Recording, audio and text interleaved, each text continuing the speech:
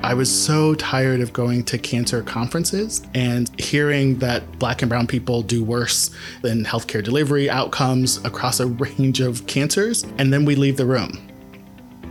And then we come back the next year and we say the same thing. As long as I've been in public health, which is over 20 years, hearing the same poor outcomes for people who look like me, as I've continued to age, I wanted to be closer to the population and closer to trying to create some solutions. Welcome to another episode of Advocates in Action, a podcast created by the National Patient Advocate Foundation, a nonprofit that develops initiatives promoting equitable access to affordable quality healthcare through policy, action, and partnerships. I'm your host, Ashley Freeman, and this season of our podcast is brought to you in collaboration with Zero, the End of Prostate Cancer.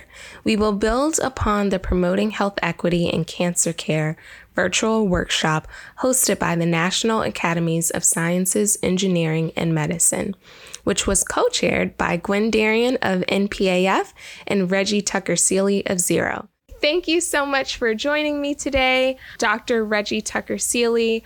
I am so excited to dive into this topic with you because we've been talking all season about identity and healthcare and health equity. And I want to get started with you. Tell us a little bit about your current role at Zero, the End of Prostate Cancer. Great. So thanks so much for the invitation. As you said, my name is Reggie Tucker-Seeley. I am the Vice President of Health Equity at Zero, the End of Prostate Cancer. And we are a national prostate cancer education, support, and advocacy organization. And my role as the Vice President of Health Equity is a new role. So I'm the first person to have this position. And I started back in September of 2021. And my primary role is to develop and implement the organization's health equity strategy. And given the substantial disparity in prostate cancer that's experienced by Black men across the cancer continuum from, differences in detection and diagnosis, treatment differences in survivorship and mortality, our primary focus initially is on addressing the disparity that Black men experience as they're navigating their prostate cancer journey. Definitely very important work and a recent role for you within the past couple of years. And I know that you also have a background in academia. So can you share a little bit about your history in academia and what inspired you to make a switch and transition out of that? My doctoral training was in public health. I trained at the Harvard School of Public Health. And after my training, I stayed on board. So I was a professor of social and behavioral sciences in the Center for Community-Based Research at the Dana-Farber Cancer Institute and in the Department of Social and Behavioral Sciences. And while at Harvard, I developed and taught a course called Measuring and Reporting Health Disparities. And I also launched a research program that was focused on financial hardship in cancer, specifically focused on defining and measuring financial hardship. And then I was recruited to the University of Southern California, Leonard Davis School of Gerontology, where I was the Edward L. Snyder Chair in Gerontology. While at USC, I taught courses on aging and social policy. But between those two institutions, I was a Robert Wood Johnson Health Policy Fellow, where I spent 1 year in Washington, D.C., and I worked in the U.S. Senate, specifically in Senator Dianne Feinstein's office with her health policy team. And regarding sort of why I left, I would say that the health policy experience is key to that decision because I think I had assumed that maybe policymakers just didn't have enough of the right research or didn't have access to health disparities research. But after working in the Senate, I realized there's a research arm to Congress called the Congressional Research Service, so they can access research anytime they want. And so I realized that perhaps we as researchers were just not doing a good enough job of getting the research to the policymakers. Really had me questioning how best to make an impact there. During the COVID pandemic, there was a consistent discussion around the disparities that we were seeing, but so many people were surprised. And I thought those of us who work in this space, we were not surprised at all. But where were we at the forefront of these conversations and working with these organizations to address these disparities? As organizations started to create these senior level health equity positions or positions focused on addressing disparities, it really motivated me to think about getting closer to the work and applying all of the things that I'd learned through my public health training and all of the research to work with organizations to work towards health equity. Where does your passion for this work come from? You had this strong desire to get closer to it, to get closer to the ground, to get closer to impact. Yeah. And usually when people are in these roles of servitude, helping to create more space for opportunities and for people's voices to be heard and for people to truly be seen, it's because they have a deep personal connection to it. So where does that come from? My personal connection to prostate cancer really came from a family connection. One of my favorite uncles was diagnosed with prostate cancer. That alerted me to the challenges that Black men experience as they're navigating their prostate cancer journey. And now that I'm aging, I turned 50 this year. And as we age, we have more interactions with the healthcare delivery system and just sort of recognizing my own challenges in navigating that space, seeing myself in the disparities that are talked about. I was so tired of going to cancer conferences and hearing that Black and brown people do worse than healthcare delivery outcomes across a range of cancers. And then we leave the room. And then we come back the next year and we say the same thing. As long as I've been in public health, which is over 20 years, hearing the same poor outcomes for people who look like me, as I've continued to age, I wanted to be closer to the population and closer to trying to create some solutions. I can totally relate to that frustration of seeing poor health outcomes that impact your community and people who look like you, and having that desire in your heart to say, hey, I want to do something about this. So I commend you for making that change to do work that you really feel called to do. And honestly, I think during this pandemic, a lot of people have had that deeper look at themselves to figure out what type of impact do I really want to have here. And I know part of the solutions that you've been working on include co-chairing a workshop that was hosted by NASEM that was about promoting health equity in cancer care. And you co-chaired that with my colleague, Gwen Darian. And that really was the catalyst for this whole podcast season. So for you, what was your greatest takeaway from that initiative? I am so proud of that workshop. It was an honor to co-chair with your colleague, Gwen Darian from the National Patient Advocate Foundation, and to work with all of the committee members.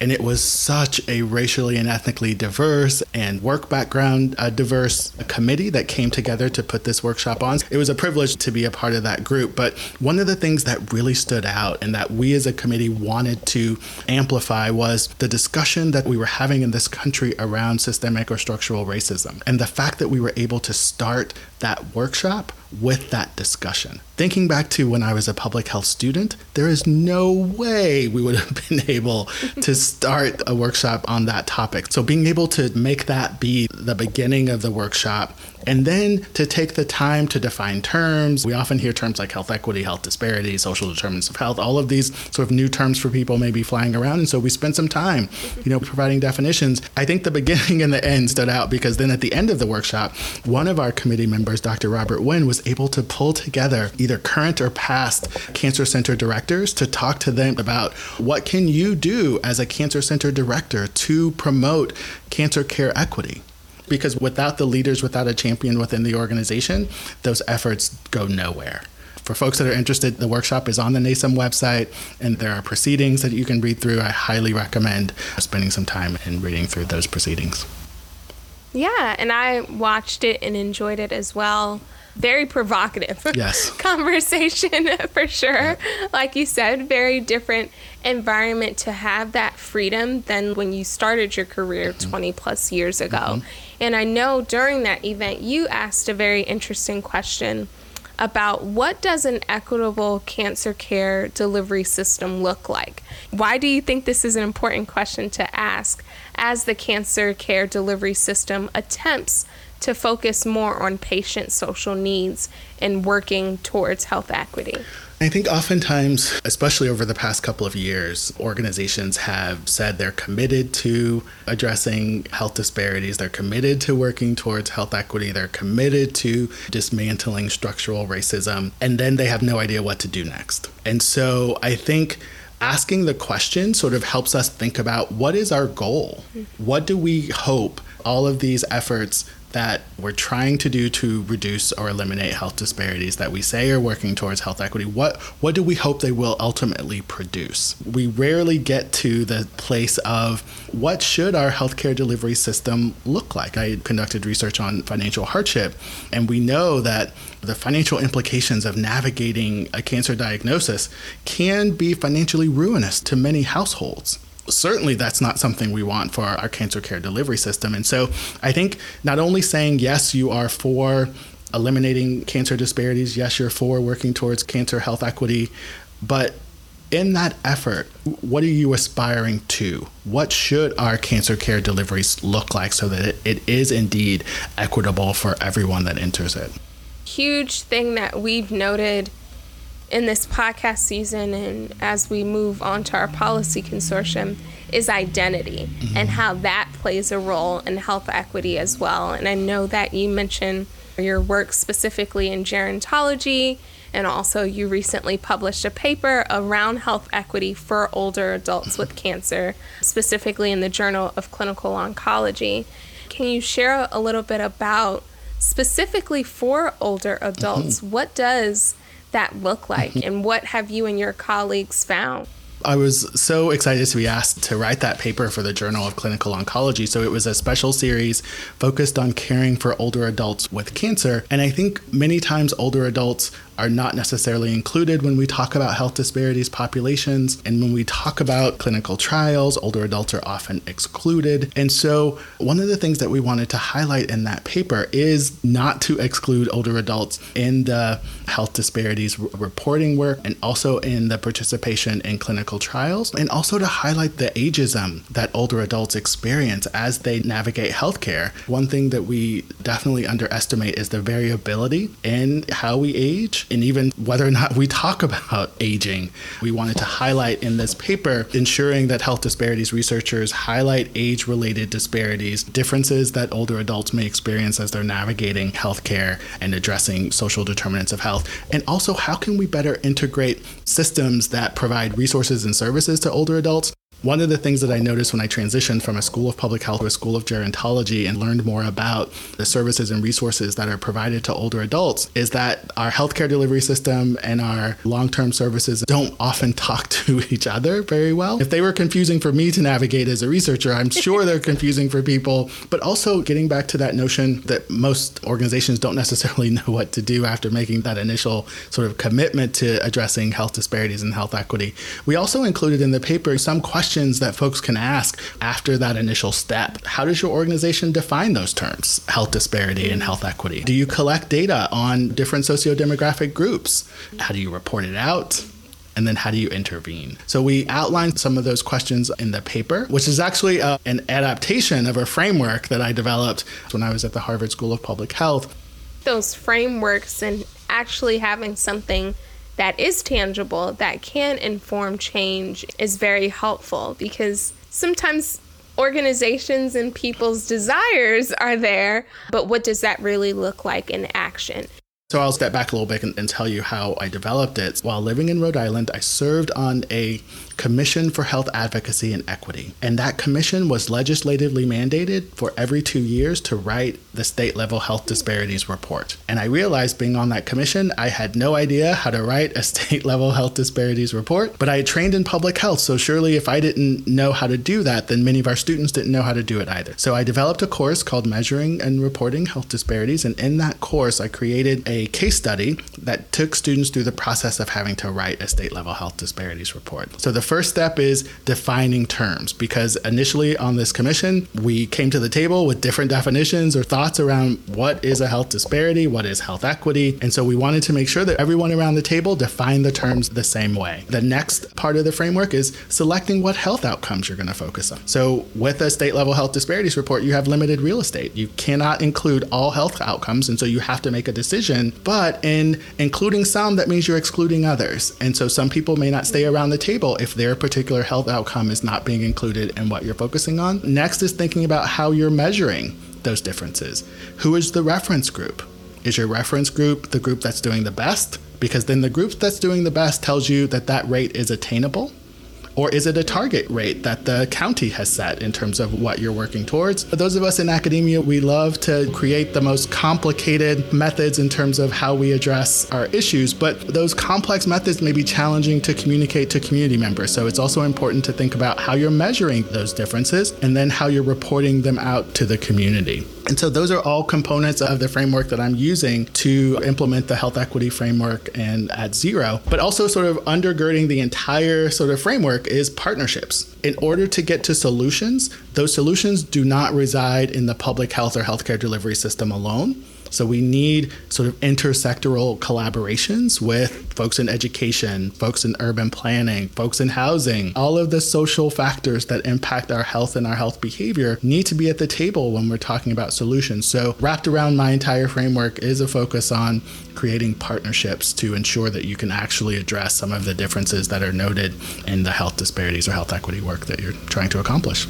I love that. So closing out, are there certain actions that individual people can do? Because we know that there's a lot of reform and change that needs to be made on a policy level, organization-wise, system-wise. But for people who are listening to this saying, I want to play my part in health equity, what can they do? Mm-hmm. What actions can they take related to health equity in general or specific to prostate cancer disparities to help with the reduction of that? The first place to start is education and awareness. Many folks are not aware of the substantial disparity that, for example, Black men experience in prostate cancer. So Black men have over 1.5 times more likely to be diagnosed with prostate cancer and over twice as likely to die from the disease. And then in some states, those numbers are even higher. So one is just being aware that the disparities exist and ensuring that we talk about our health within our families so that we can do the things that we need to do to ensure that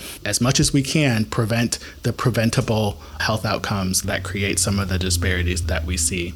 In addition to educating ourselves around the presence of disparity, also educating ourselves on the history of the disparity. So I think one of the things that many of us may not necessarily be aware is the fact that many of these differences are long-standing differences that have been around for decades, and understanding the factors that created the differences. So I know one of the things we talked about at the Promoting Cancer Care Equity workshop was the history of redlining. So what are the policies that have sorted different groups into specific neighborhoods, primarily racial and ethnic minorities, and primarily Black folks, into specific neighborhoods that then have long-standing implications for our health behavior and how we can navigate healthcare. So educating yourself about the disparities, educating yourself about the causes of the disparity. I often say within my organization that we cannot necessarily educate our way out of these differences because we need system level change. So that gets back to the what does an equitable cancer care delivery system look like? So we need changes at that system level. So advocating for policies that reduce the financial barriers to care, advocating for policies that ensure that we all have access to high quality cancer care, and then just making sure that we don't stop in this sort of quest to ensure that we all have a fair and just opportunity to be as healthy as we can as we continue to age. I'm Ashley Freeman, and thanks for listening to this episode of Advocates in Action. If you haven't yet, please subscribe, review, and share this podcast. Your support is greatly appreciated. We enjoy connecting with our listeners, so please visit our website at npaf.org/podcast for show notes, resources, and ways to engage with us on social media. Thanks for listening.